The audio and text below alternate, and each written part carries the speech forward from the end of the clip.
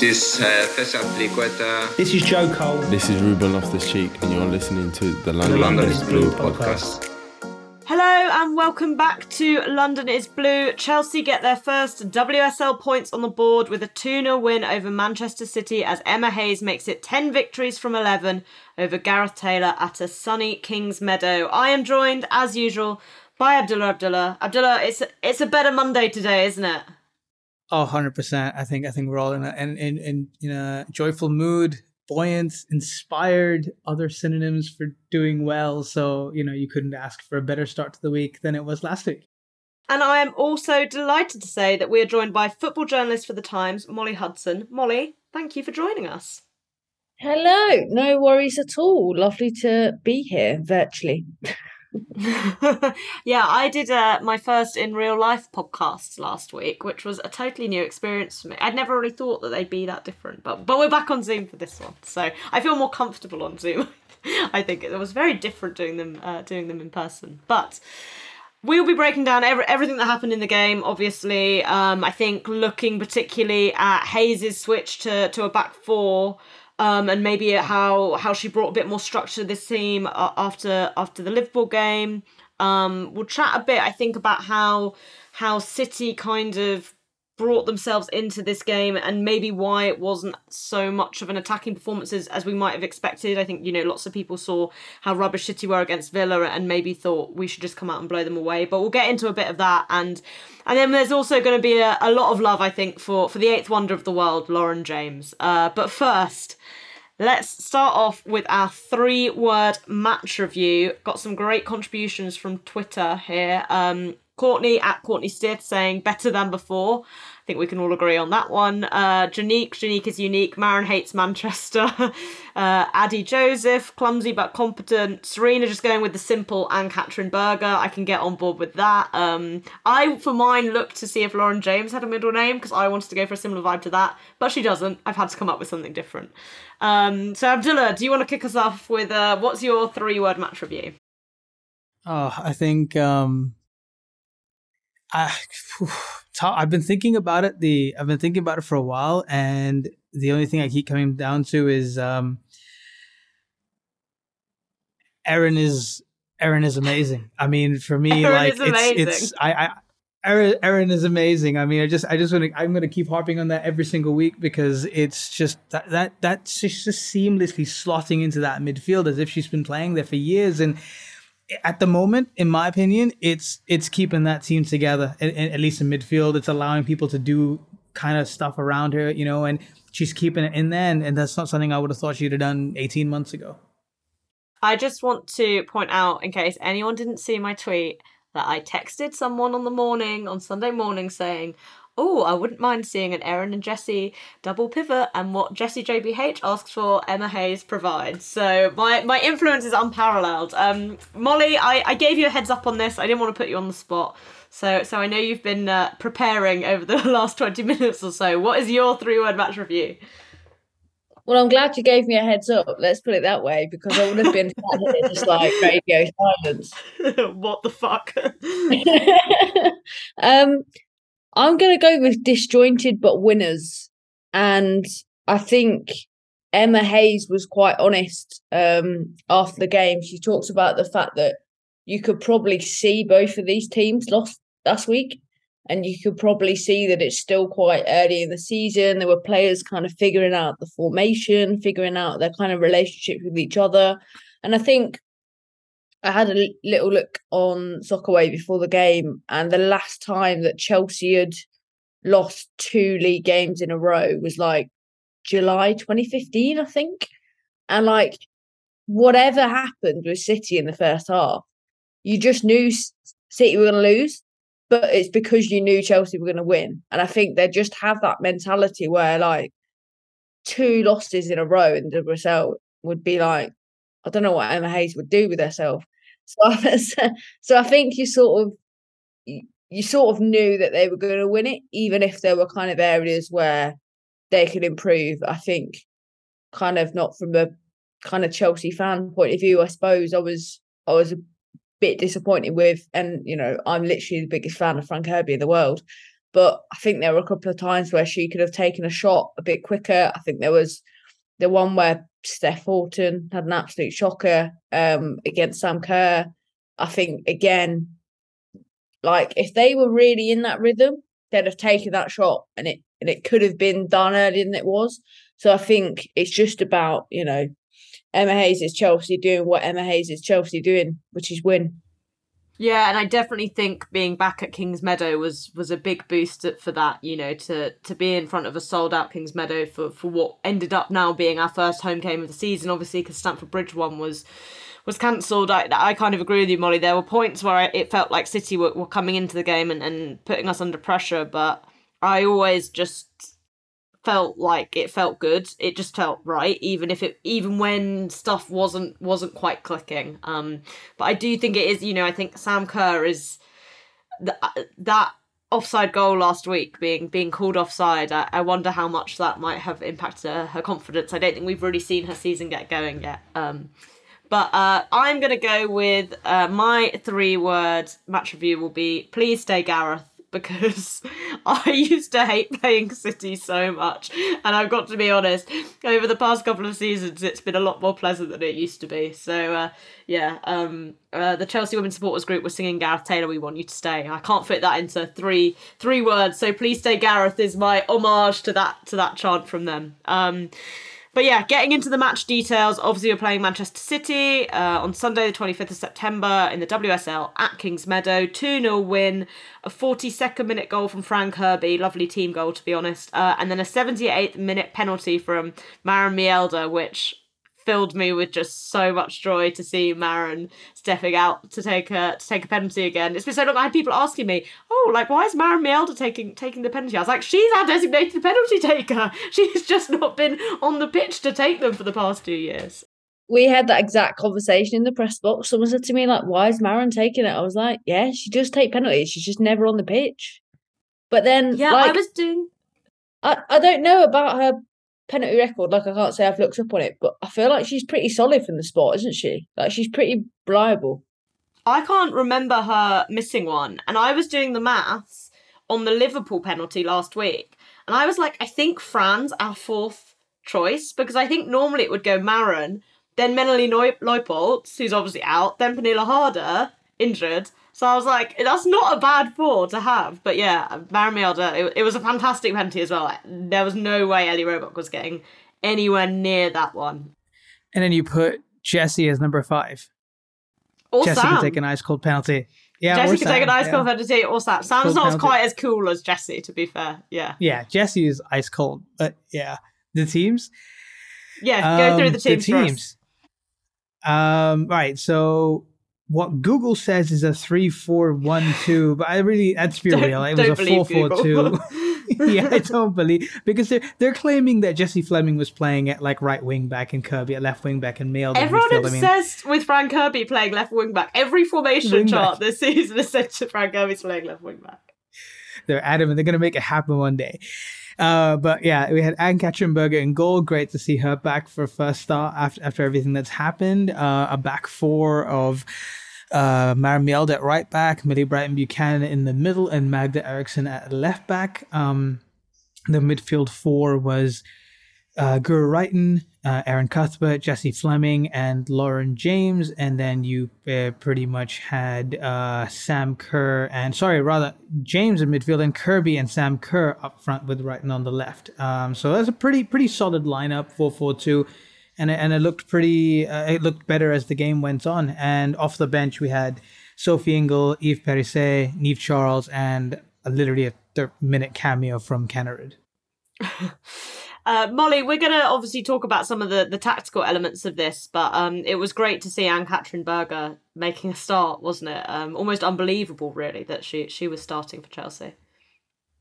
It was remarkable, and I think sort of from firstly, I think obviously it's fantastic to see her out there from just a personal sort of point of view. It's fantastic for her, it's fantastic for the club. But I remember when the news came out that her thyroid cancer had sort of recurred, and it's one of those really strange sort of rare situations that you get in football where, as you guys will know, particularly Emma Hayes, does everything so far and ahead, and everything is planned out.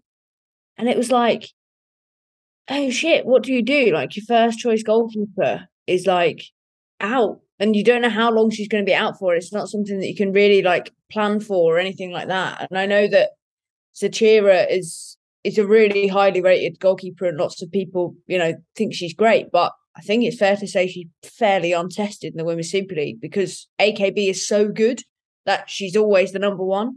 So I think it was one of those where you wondered what might happen going into the season, but touch wood, she was fantastic yesterday, and hopefully she can stay that way and stay healthy, most importantly. But I think, I just found it's really interesting, sort of, if you could go behind the scenes when that all happened, you'd be like, how do you even react to that as sort of a manager? Because obviously your first concern is AKB, but then you've also lost and I know there were rumours about Nikki Everard, the Belgian goalkeeper, potentially coming in the transfer window, and it's so difficult because, do you buy someone that realistically needs to be a decent keeper to come into a club like Chelsea? But then obviously AKB is back now, so you almost have to gamble in a sense of whether you thought she'd be back or not, and it's quite a unique situation that I suppose come out of something that was obviously hugely disappointing for AKB personally.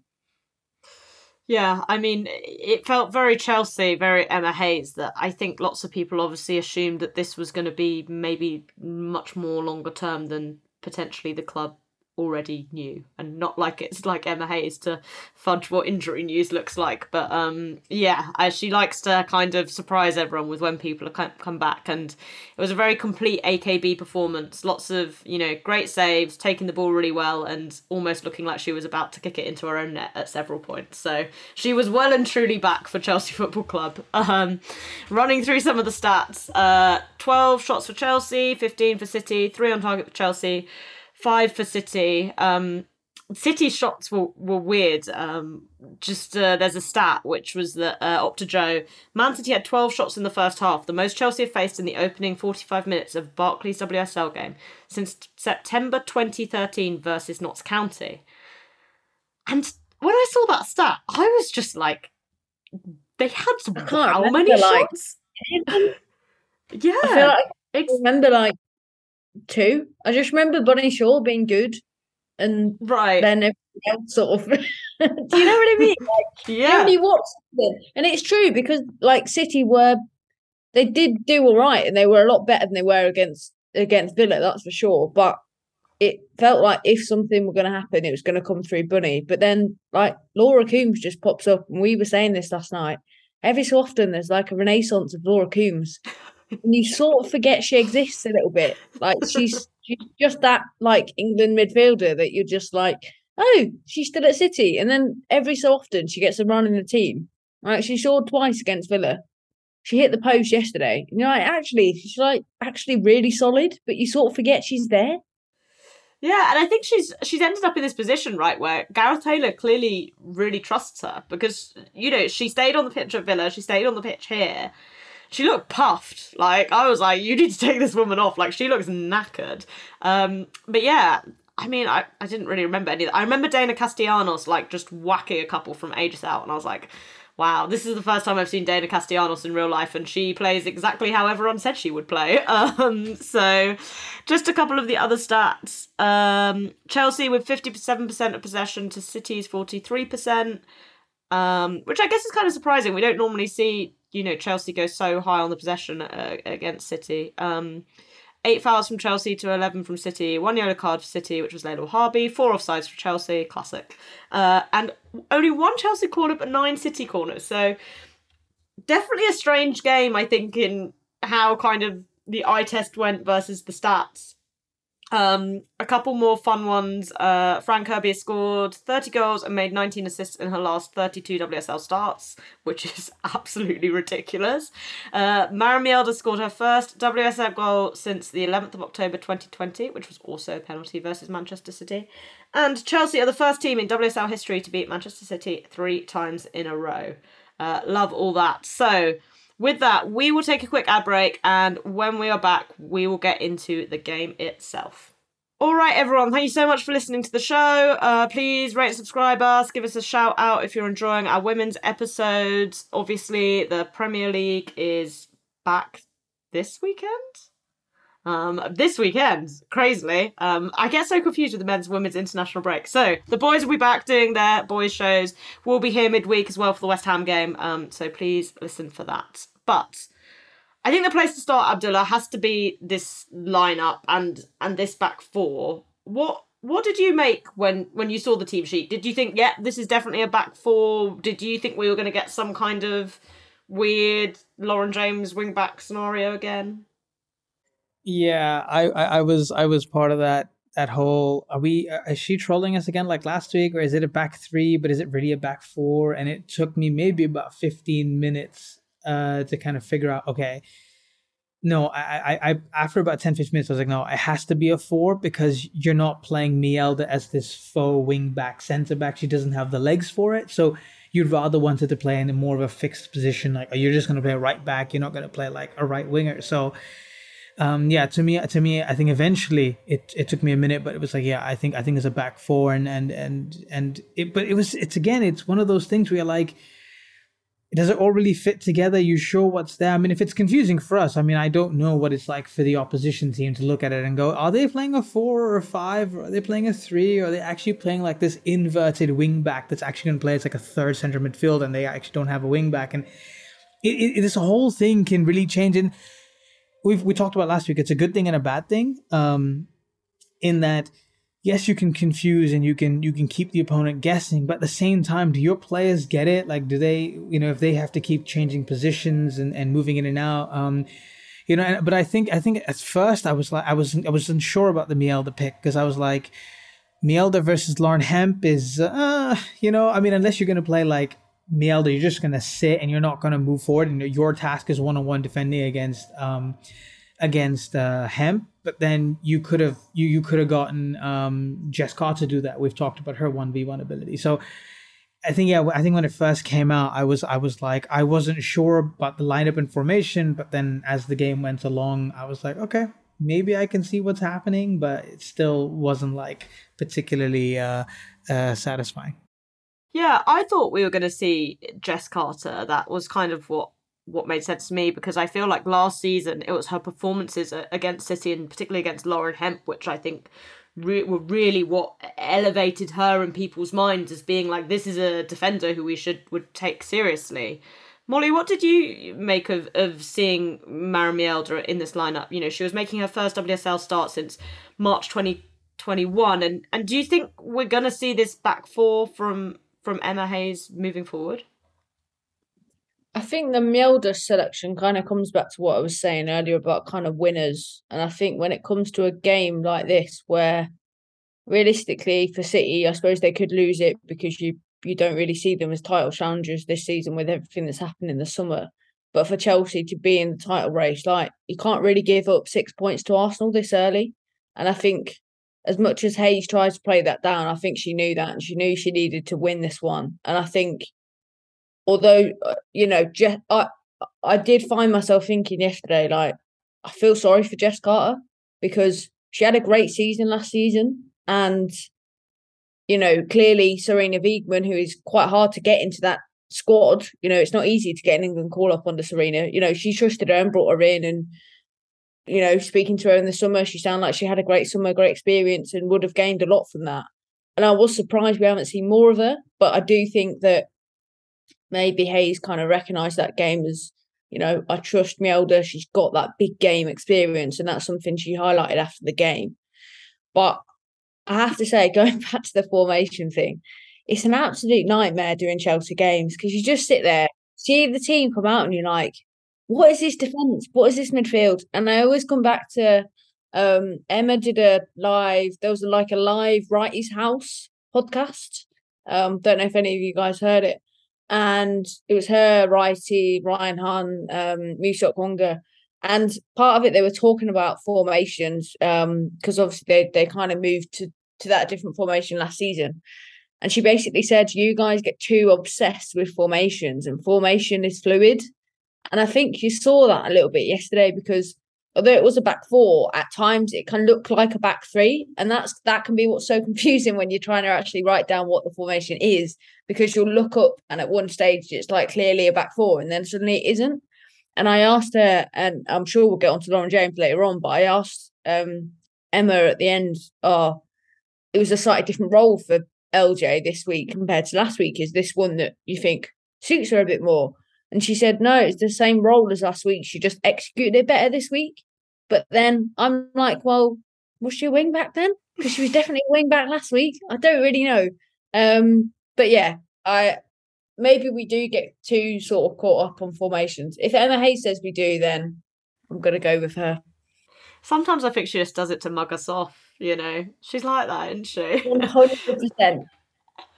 But yeah, I agree with Emma Hayes. I do think we can get too bogged down in formations. I think, you know, they're meant to be useful guides, you know, but they're not necessarily rigid things. It wasn't until it was when Chelsea were warming up. They always play this little game before matches where the kind of starting 11 plays against, or like half the starting 11 plays against some other people and some of the subs, and it was only then that you could like quite clearly see it was going to be a 4, and I was like, oh, like this is pretty obvious. But yeah, I thought it was an interesting. I mean, I thought I wrote a bit about it today for my Substack, and I mean, I felt really like this game kind of was won on the fullbacks. You know, that City had these 2 players who were making their first ever WSL starts, and I think Kirsten Kasperide like didn't acquit herself too badly. Layla Harby maybe a bit worse. But, you know, the experience that Maren and Magda obviously had and how they were able to bring, I think, a sense of calm to that Chelsea backline, I think was really, really important for us. Abdullah, I know you won't let me get away with not allowing you to talk about the midfield, to talk about Erin, talk about Jessie sitting next to her. What did you make of those two? You know what? Not too bad. Not too bad at all. I still think there's improvement to be made in the pairing there, but I think there is something there. I think the fact that we saw it sort of work decently well against City, I think is really cause for optimism, because if this had worked against, let's say, a Villa or a Brighton or, you know, someone along those lines, you'd be thinking, okay, cool, this worked against a mid-tier side, but will it work against a top-tier side? And the fact that this pairing was chosen for a game against Manchester City, up against, you know, Laia Alexandri and Laura Coombs, who, okay, fine, fair enough, they aren't the most dynamic pairing to go up against. So I think Erin and Jessie had a better time getting on the ball and defending and stuff. But I think there is potential. I thought Jessie played a bit more of the freer role, kind of, you know, moved into the half spaces, played out wide, came inside, kind of was given this freedom with Erin just sitting in deep and protecting her from any of the counterattacks. And I think what helped was the fact that I think in general, at least in that first half, it just felt like Chelsea were sitting a yard or two deeper. They weren't pressing as high. So I think putting that together, it allowed Jessie to be able to step up a little bit more and kind of play kind of in the not exactly in the final third, but just higher up into midfield as you're entering into the final third and playing in that area, all across, combining on the left, combining on the right, almost like having like this free 8.5 role, which I think worked. But I think against teams that can punish that a little bit more and can play out of the back better, I think that's where it's going to get punished, because City were just like, again, like last week, they weren't great coming out of the back. I mean, it's, even though Chelsea gave them the space, and I know we talked about it, I think it was on Twitter yesterday, I think we had it in our WhatsApp group, that even though Chelsea weren't pressing City as high, I felt like City weren't able to capitalize on the space they had from the centre-backs. Steph Houghton wasn't great yesterday. I don't know, she's just been off form for the last 6 months. So the ball was inevitably going to Alex Greenwood, and Alex Greenwood would just stand there going, all the space in the world, there's no pressure, but she'd just look around going, I don't actually have an option to play out, you know? Wahhabi's marked out, Horton's on the other side, you just play it back there. Kasperai's marked out, so all she had was a long ball into Bunny Shaw, and when she did do that and it got to Bunny Shaw, it worked. But anything into midfield was just stopped. So I felt like that alone gave Jessie and Erin a little bit of the freedom, a little bit of more extra time than they would have had. I like it. I just think we need to see it a little bit more against different teams to see whether this is inevitably going to be the double pivot, or is it Erin plus somebody else that's going to come in and you know, make the final double pivot. Listeners, I just want to say I'm very glad we're not an Arsenal Women podcast because Molly Hudson has been sitting with a black cat on her lap for all the minutes that Abdullah's just been talking there. But Abdullah, yeah, I totally agree with what you're saying. And I thought, Molly, the pressing structure from Chelsea in this game was really interesting, right? Because they did come out and kind of go for it. And I was like, yes, this makes sense. City totally collapsed when Villa did it last week. But then after about 10-15 minutes, they started to sit back a lot more. Yeah, no, I think it's an interesting one having Erin Cuthbert in that slightly deeper role than maybe we're used to seeing her, because I think for a while we've all known how good Erin is as a player. But I think in a squad so talented as Chelsea, it's been about trying to work out where best to utilise her, I think. And naturally that midfield has kind of got a bit lighter with G leaving. I was really sad when I was walking into Kings Meadow, actually, because the person in front of me had a G shirt on. I was like, oh no, we're never going to see G again. But obviously Melnie's also out, so I think it's kind of left a little bit of a gap there to work it out. But I think going back to Arsenal, as you mentioned them, I think I would worry of that midfield against, and I've done all the Arsenal games so far this season. And that midfield pairing of Kim Little and Leah Volti is just otherworldly.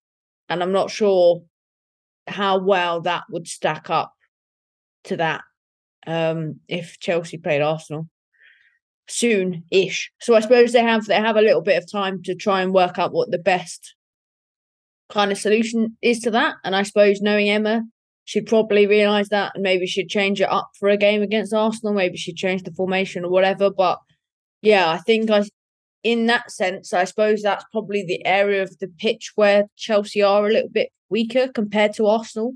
It's just that midfield, and how, I suppose, when you watch Arsenal in the big games, and if they're both fit, you know that Kim Little and Leah Volti are 100% starting. I think at Chelsea at the moment, it's still sort of trying to find that balance. Obviously, there's a few new signings as well in that area that I know Emma has said that they're going to take a little bit of time to get used to the Women's Super League and the way she wants to play. So I think, yeah, it'll be one to keep an eye on how maybe that sort of balance develops throughout the season. Yeah, it's interesting actually, because you mentioning Arsenal did make me think of, there's more than some similarities between Kim Little and Erin Cuthbert as kind of little scurrying, hard-working, talented Scottish footballers. So maybe we're just looking for our Leah Volti, but they're quite hard to come by, unfortunately. I think we've figured out from the transfer market. So, but yeah, it's an interesting one going forward. I like them as kind of as a technical pair, and you know, I think they could develop into something quite special, but I thought it was quite clear, you know, Abdullah, as Chelsea started this game, they weren't looking to progress the ball through Erin and Jessie. That's not what they were there for. It was all going down through Magda Eriksson and then through to Guro Reiten to kind of try and take on Kerstin Kasperaj 1v1. Were you surprised that Gareth Taylor put Kasperaj in for this game? Yeah, a little bit, because, you know, I would have thought that, you know, kind of the way we talk about new signs coming in, to bring her into a big game like this, was it really the right call to make, especially coming up against an informed Guro Reiten, first of all? And, you know, we saw what Guro Reiten can do. We've seen it last season. You know, even last week, she was pretty decent, and when she did have the ball in the wide spaces. So it was a little bit of a surprise. But I think at the same time, I think with Chelsea using Magda Eriksson, I think, and Jesse, I was listening to you on another podcast today talking about this. You talked about how Chelsea haven't used Magda Eriksson effectively as a ball progressor from when she's playing on the left side of a three, because they're always using different angles, using the wing backs, using center midfield. But I think Magda playing as this left back, and she's done it for Sweden as well, where she then becomes this really aggressive ball progressor, because then Chelsea can afford to let her go forward and play a little bit higher up the pitch in terms of being able to distribute, and using, you know, targeting City's new right back, isolating into 1v1s, and especially putting up her against double up of Magda and Guro. I think really works, and then that forces against Steph Horton to come inside, come out wide and kind of try and defend the space. And then you got Sam Kerr trying to, get in the space behind. And again, Steph Horton looks like a weak point now in that City backline. If you really look at it, you want to be targeting Steph Horton's side. And so I think it was smart to use, okay, we're gonna target Kasper. Maybe it wasn't just to target Kasper, it was to target Steph Horton's side. I think that's probably what it was more about, because Kasper is a decent defender, but if you can force Steph to come in, it just gives Fran and Sam the space to run in between the two center backs. And then again, you've got players coming on the other side. So I think in that sense, it was smart. And then just utilizing Magda's, ball progression abilities and kind of getting her more into the game than she was last season, I think was just a really, really good smart move. Yeah, and there were kind of three key chances that came down that side. The first one in the opening minute where Guru just I think Millie Bright just pumped the ball long from the kickoff, and Guru Wrighton got in behind and cut it back for Fran, who tried to pass it to Sam, and it was just a bit behind her, I think. And then Sam chased down Steph's back pass, and then tried to pass that to Fran, and that didn't quite work out. And then obviously the goal itself came down from there. But Molly, you kind of touched on this earlier. It doesn't necessarily feel like Sam Kerr and Fran Kirby have totally clicked, and definitely not totally clicked together. I think Fran's looked good, individually at points. Sam maybe less so, but it feels like those two are maybe taking their time to warm up to the season. Yeah, and it's interesting because if you think back to the start of last season, both of them had that sort of extended break, didn't they? That Hayes gave them following a kind of pretty busy summer. And it's quite interesting how Fran for England did way more than I think I expected her to do. A lot of us expected her to do because of obviously the fatigue issue. And she seems to have, again, touch wood, come through that. And it's quite interesting that I suppose Fran is the one that sort of hit the ground running, I suppose, this season, in the team that haven't particularly hit the ground running, let's be honest. So I think it'll be interesting how that's kind of managed throughout the season. I suppose it'll be a little bit easier when Penilla's back because they won't have to rely so much on Sam and Fran. I think you mentioned it earlier, Jessie, that Sam sometimes needs that confidence. I remember when she first came to England and she hit everything but the goal. Her movement was incredible, but it just wasn't going in for her. And I think, if anything, they were a bit shot shy yesterday. And I suppose that just comes from feeling like a responsibility to kind of to get it right, because so often for Chelsea, goals just come quite easily, right? They beat teams quite comfortably. And actually they're in this period where obviously it didn't quite go for them against Liverpool. And then yesterday it was sort of such a big game quite early in the season. So I think it will take a bit of time, but I think they just need to shoot more. Honestly, you look at Steph, not been great. Ellie Roebuck actually hasn't been that great, which is bless her. She had the worst timed injury in the world. Had never been injured, then got injured just before Serena came in, missed the boat entirely. Mary Earps has leapfrogged her. And I think it, naturally for a young, she's still very young. It's going to knock her confidence. So I think yesterday should have just got more shots off. That's the one thing I would say, that when you're watching, again, to use Arsenal, they're scoring for fun at the moment. Goals are coming from all over. And I think Chelsea certainly have that capability with the players, some of the very best in the world in those front positions. They just need to click, I think. Yeah, I get torn on this one. I was really surprised Sam didn't shoot from the Steph poor pass, because from where I was sitting, I was almost directly down her angle, and she had such a clear shot of the goal.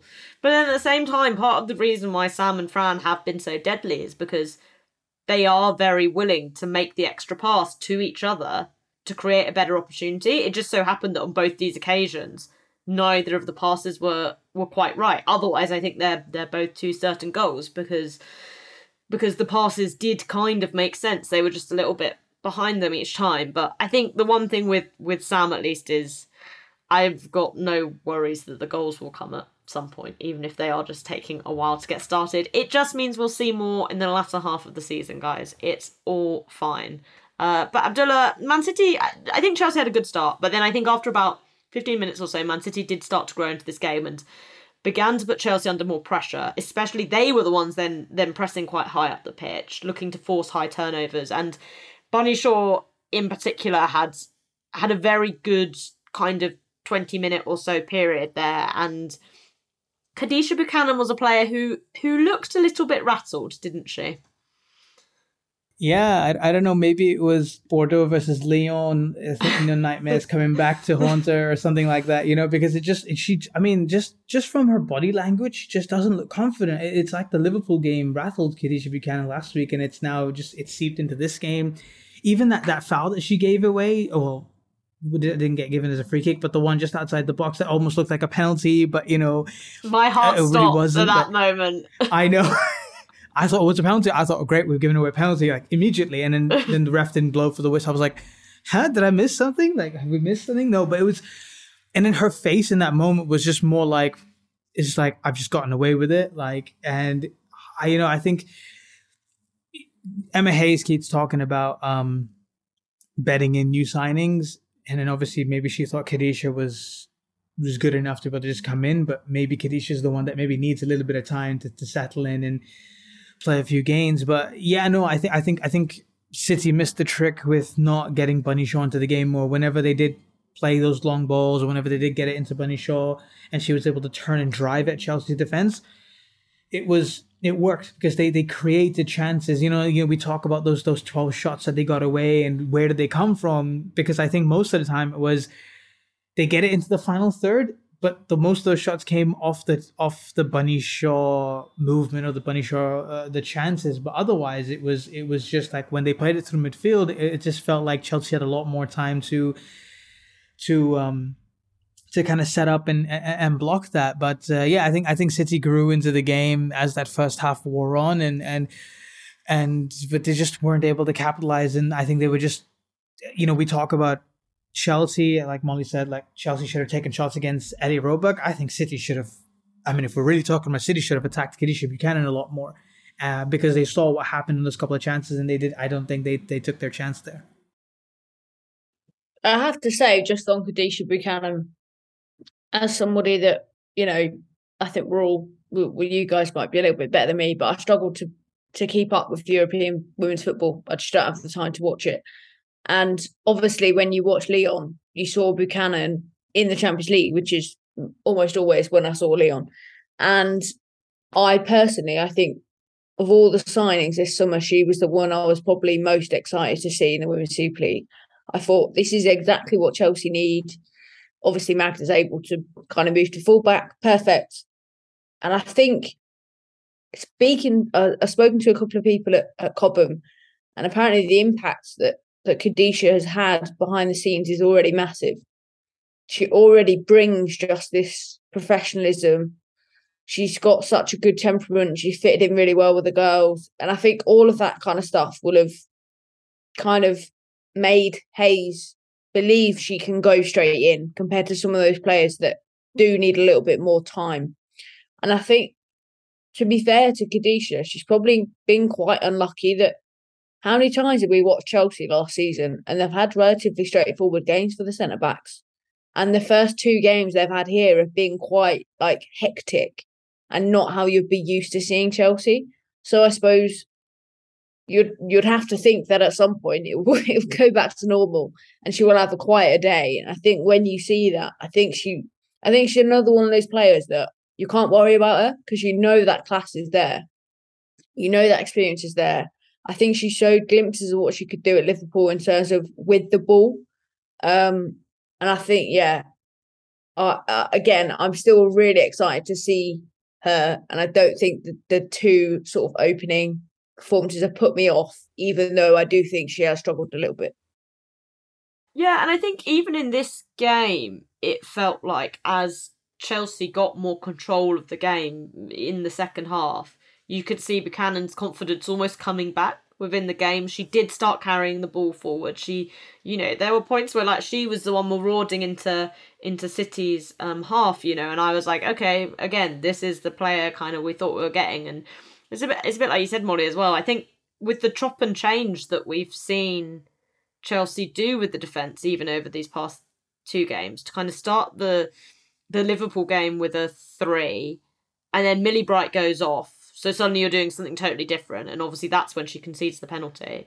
And then you go to this one, and you're playing a 4, and Magda Eriksson's now your left back. So I think, there are naturally things which are just going to come with time as she settles in. But the goal kind of in this first half, I think came at perfect time. Yeah, it was a great goal. I think it pretty much came out of the back. I think it came from Khadijah Buchanan, actually, playing the ball up to Jessie Fleming, who just like zoomed past Steph Horton. And then it was so funny. It was like Gura Wrighton kind of came round the back of Kirsten Kasperai and like nicked the ball off Fleming's feet to cut it back. So I was like quite confused. I've had to watch it a couple of times because I couldn't really understand what happened. And then kind of Fran Kirby very coolly side-footed it in. So yeah, it was a really good goal. And I think it kind of summed up what I understand why people have maybe felt frustrated about some of Chelsea's attacking in both the Liverpool game and this game. But I think we've seen moments like that just hadn't quite clicked. And that was an example of like what could happen when these pieces could click. And yeah, I felt it was a perfect game because like coming into the second half, it just felt like Chelsea were in control kind of from that point onwards, Abdullah. Yeah, no, I definitely agree. And I think, like I said, the introduction of Sophie Ingle, I think just, I think you've said it before, like when the game was in motion and things were going back and Chelsea were trying to regain control a little bit more, Sophie Ingle is a really good, and again, you said this earlier today, Sophie is a really good closer of a game. And she's really good at just when you know you've got a lead, it's there, you need to preserve it. You just need to bring some calm, some composure to a midfield and to kind of help close the game out. Sophie Ingle's the perfect player to come in and kind of just dictate play, get those simple passes going, get it in and out. And I think that was obviously what was required at the time. So, for me, that's probably the most important thing. And I think these are the sort of changes and movement adjustments that Chelsea are going to need, as the season goes on, because you're going to have other games where they're going to be under pressure and going to need a lot more. They're going to need a lot more control, and this is when you need a player like this to kind of come in and do that. But I think based on that, maybe and City were desperate to come on and try and score some goals, right? Because time's ticking. They want to score some more. They need to create more chances over the 12 shots that they had in the first half. So, Chelsea sitting back a little bit more. They've always been really good on the counter attack. So I think they probably could have scored a couple more. But yeah, I think that's pretty much. City looked quite stagnant, I thought, in the second half. Molly, were you surprised that we didn't see any changes from Gareth Taylor earlier in the game? Yeah, it was. So after the game yesterday, we had Emma Hayes come out first, and I think she said that she felt like her team were quite tentative in the first half, and then the second half she was like, "Well, City just stopped pressing." So we didn't, although Chelsea did raise their game, it's like City's also lowered, and I think particularly in that kind of midfield area, you said Laura Coombs looked like she was blowing. I think because they'd worked so hard in that first half, that's where you wanted those subs to come sort of around the hour mark, just to put those fresh legs in there. And I suppose that is the area that, City lost their entire first choice midfield in the summer. So clearly that's a weak area. But then we did ask Gareth Taylor about that, and he was sort of like, well, I felt like the players on the pitch had the rhythm, which I don't know. I'm not sure they did. And they had the rhythm in the first half. I think you can't say that his selection was wrong as such, because they did all right in the first half. I just think they did need those fresh legs. And I think particularly when you're playing against a team like Chelsea and you absolutely know how big that squad is, Emma Hayes is going to use their 5 subs, because why wouldn't you?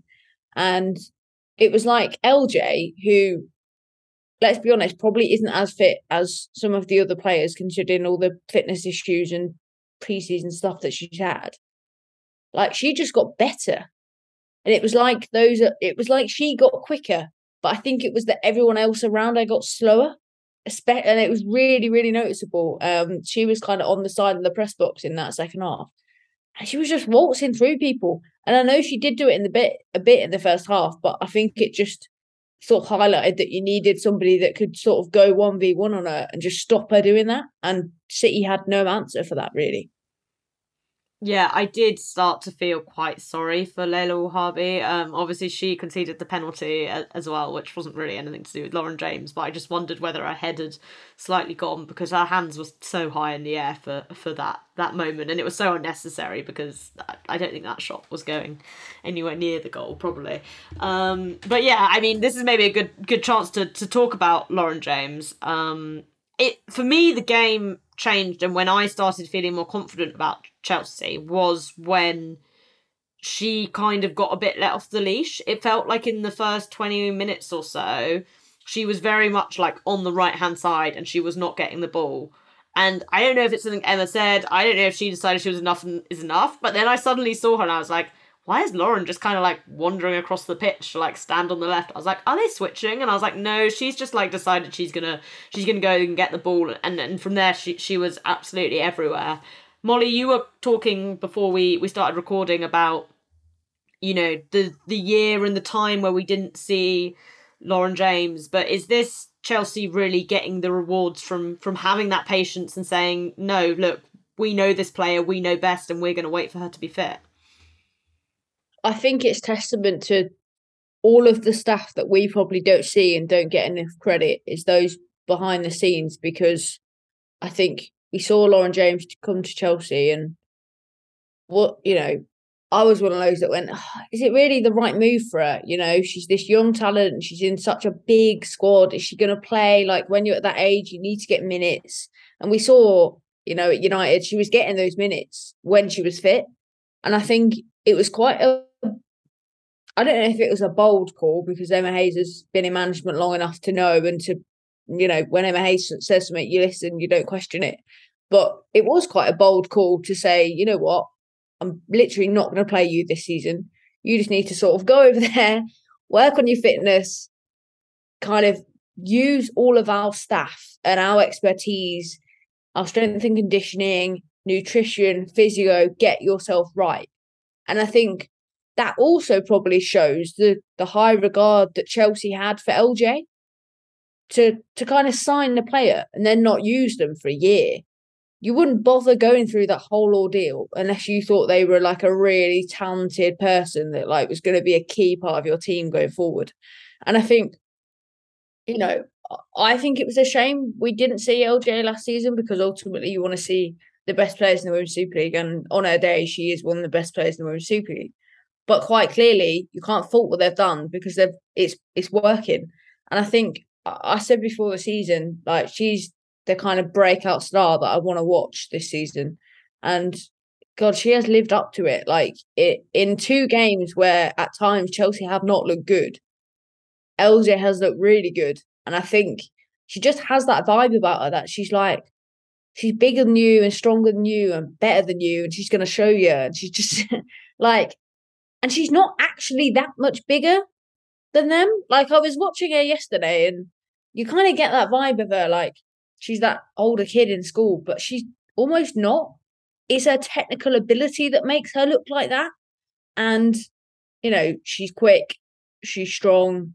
She's already finding those little pockets and those little connection with teammates. I mean, she posted the picture after the game, if you look on her Twitter, of the back heel that she did in the second half. And like, I think there's times where players can make those moves and they're done kind of, it's a bit of throwaway skill or whatever, but the way she did it, it felt, I can't remember who she passed it to, but it fell perfectly in their path.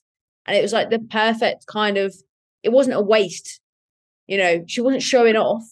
She did it because it was the best way to get the ball from A to B and to carry on that attack. And I think for a player so young, that's pretty impressive. And I think there are probably bits of her game that she needs to improve. I think she had 2 shots. There was one that went just over the bar, and there was one that I was convinced was going to be a goal because we was kind of sat behind her watching this run, and it sort of went, and it went straight into the arms of Ellie Roebuck. And like, that's where you're like, that run, all that work you've done, that deserved a better finish, but that will come, you know. And I think it, as you say, it was almost like the shackles were off.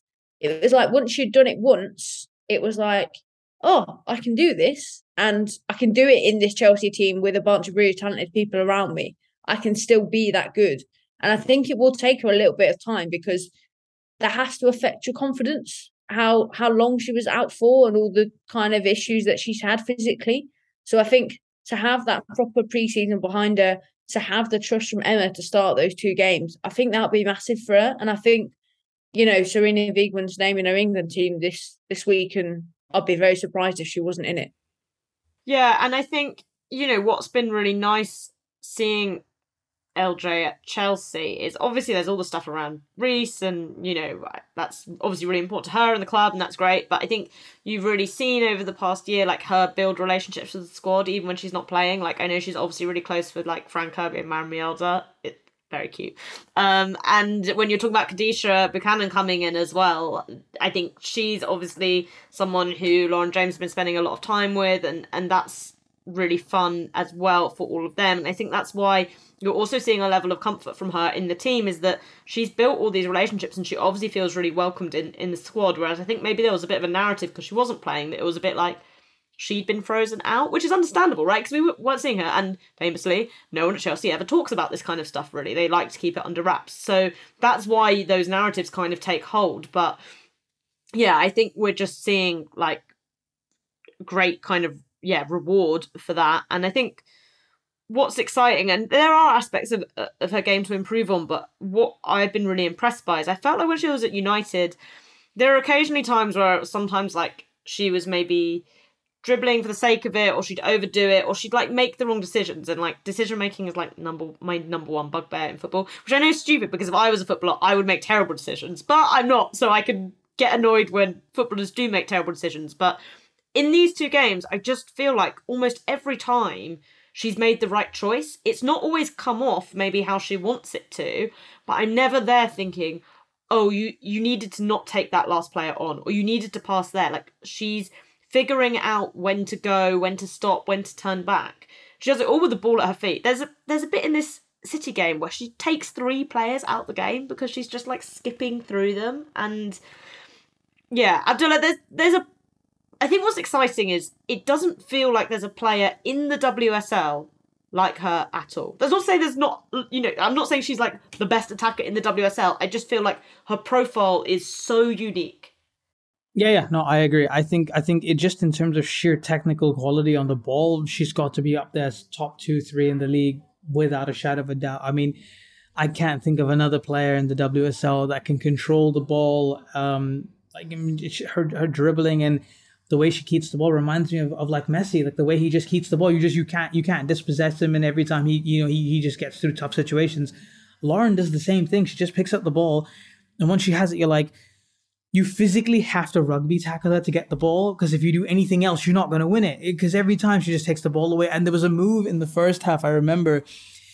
It was the one where Sam was on the 1-on-1, but instead of taking the shot, she passes it to Fran, and Fran scuffs it and it gives it to Lauren on the right-hand side. And there was this moment where she had Leila Wahabi and Alex Greenwood as a double up against her, but then she feinted the both of them, but just left the ball there where it was. And I was just like, wow, you've done that in the box, and you've taken a risk, or you could get dispossessed really easily, but you've just left the ball there. The 2 of them went one way, and then she just kind of feinted the other way. And I was like, wow, just sheer technical skill and brilliance. Like, Lauren James is just out of this world. And yeah, there's nobody else. And I think that's one of the reasons why I think she'll very likely keep playing until there's a loss of form, because it almost feels like she can create something out of nothing. Like, she can just pick up the ball at, like, right wing, be really, like, lazy or look lazy, and then just suddenly she's up on the right wing, gone past 3 people, and she's given a cross, and then it's a goal, right? So, no, I think technically she's world class. This leads quite nicely into our down of the match poll, which was done on Twitter, where Lauren James came out an overwhelming winner with 72% of the vote, Anne Katzenberger with 19%, and Erin Cuthbert taking 7.5%. I would also give Lauren my Player of the Match award. Molly, would you be doing the same? Yes. I like that. she's the. I think football is about those players that get you like off your seat and get you excited. And I left that game thinking, bloody hell, Lauren James is good, and that's what you want to feel, right? Whether you're a fan, whether you're anyone that's involved in the game, you want to see players expressing themselves and having fun. And she looked like she was having fun. And like you just said, what's exciting is that's not even the best of Lauren James. There's so much more to come. The ceiling is so high there, and I think, I don't think it'll be the last time she's voted Player of the Match. Abdullah, though, you are never one to follow the crowd, so you are picking Erin Cuthbert as your Player of the Match. Yes. Why Erin? Of course. Again, I felt like, again, another good performance in that midfield. And I think she lets players like Lauren and Fran and Guro do what they need to do, and Jessie especially, because she's in there doing the dirty work, tackling, running around, protecting the back four. And I think a lot of the time that duty of the number 6 goes really unappreciated. And I love a number 6. And for me, that's as good as a Lauren James performance. For me, they're on the same level, but on different ends of what they're actually supposed to do. So I have to give Erin Cuthbert some love and basically call her my down of the match. That's fair enough. We've got plenty of down of the match awards to go around. So there we go. Just some quotes from Emma.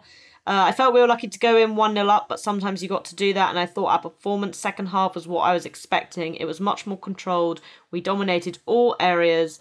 I thought in the first half we overdid it. We went from underplaying a week ago to overplaying this week. We've got to find the balance, but it is the second game. We just need to find a rhythm. We've had a cancelled game, lost last week. I thought it was resilient from the team. I still think we can create a little more for the quality that we have, but it was a good day for the team in general, which I think is a very fair assessment, all things considered. So just to round up the rest of the results from match day 3, but was actually 2 of the WSL. Arsenal beat Tottenham 4-0. What a surprise. I think, I would have liked that game to have been more fun than it was, but I can't say I didn't think it would go that way. Brighton beat Reading 2-1. United won 2-0 away at West Ham. Villa won 2-0 away at Leicester. And Everton won 3-0 in the Merseyside derby. So that leaves Arsenal, United and Villa top on 6 points. City, Leicester City and Reading bottom on 0. It's a little bit funny, isn't it? Sometimes I feel a bit sorry for Man City, but when you see them at the bottom of the table, it does make me laugh. Chelsea are back on Wednesday playing West Ham, which was supposed to be our first game of the season, obviously. It's going to be an interesting one, I think. Obviously, if we win, big if, it means we would be on 6 points as well, and Arsenal would have a game in hand, but the game in hand would be against Man City. So I think that could have a little bit of an interesting wrinkle, because it wouldn't necessarily be that we were chasing Arsenal, as it looks like that game, I don't think it's necessarily going to be played for quite a while. So yeah, that's kind of one to keep an eye on, I think. We'll be back to cover that after the match. I'm going to be at Kings Meadow on Wednesday night. But for now, Molly, thank you so much for joining us. Thank you for having me. It was a lot of fun. Glad to hear it. We enjoyed it too. Abdullah, I will speak to you next week. We are about to go on an international break post-West Ham, but I believe we might be able to come back and talk about a Champions League group stage draw, which has come around very fast. It'll be very, very interesting to see who we get. Just, please. No, we can't get Wolfsburg. That's fine. We can't get Wolfsburg. Thank God. We can't get Wolfsburg. I don't care if we get, as long as it's not Wolfsburg. All right. Chelsea fans, we'll be back later in the week. Until then, you know what to do. Keep the blue flag flying high.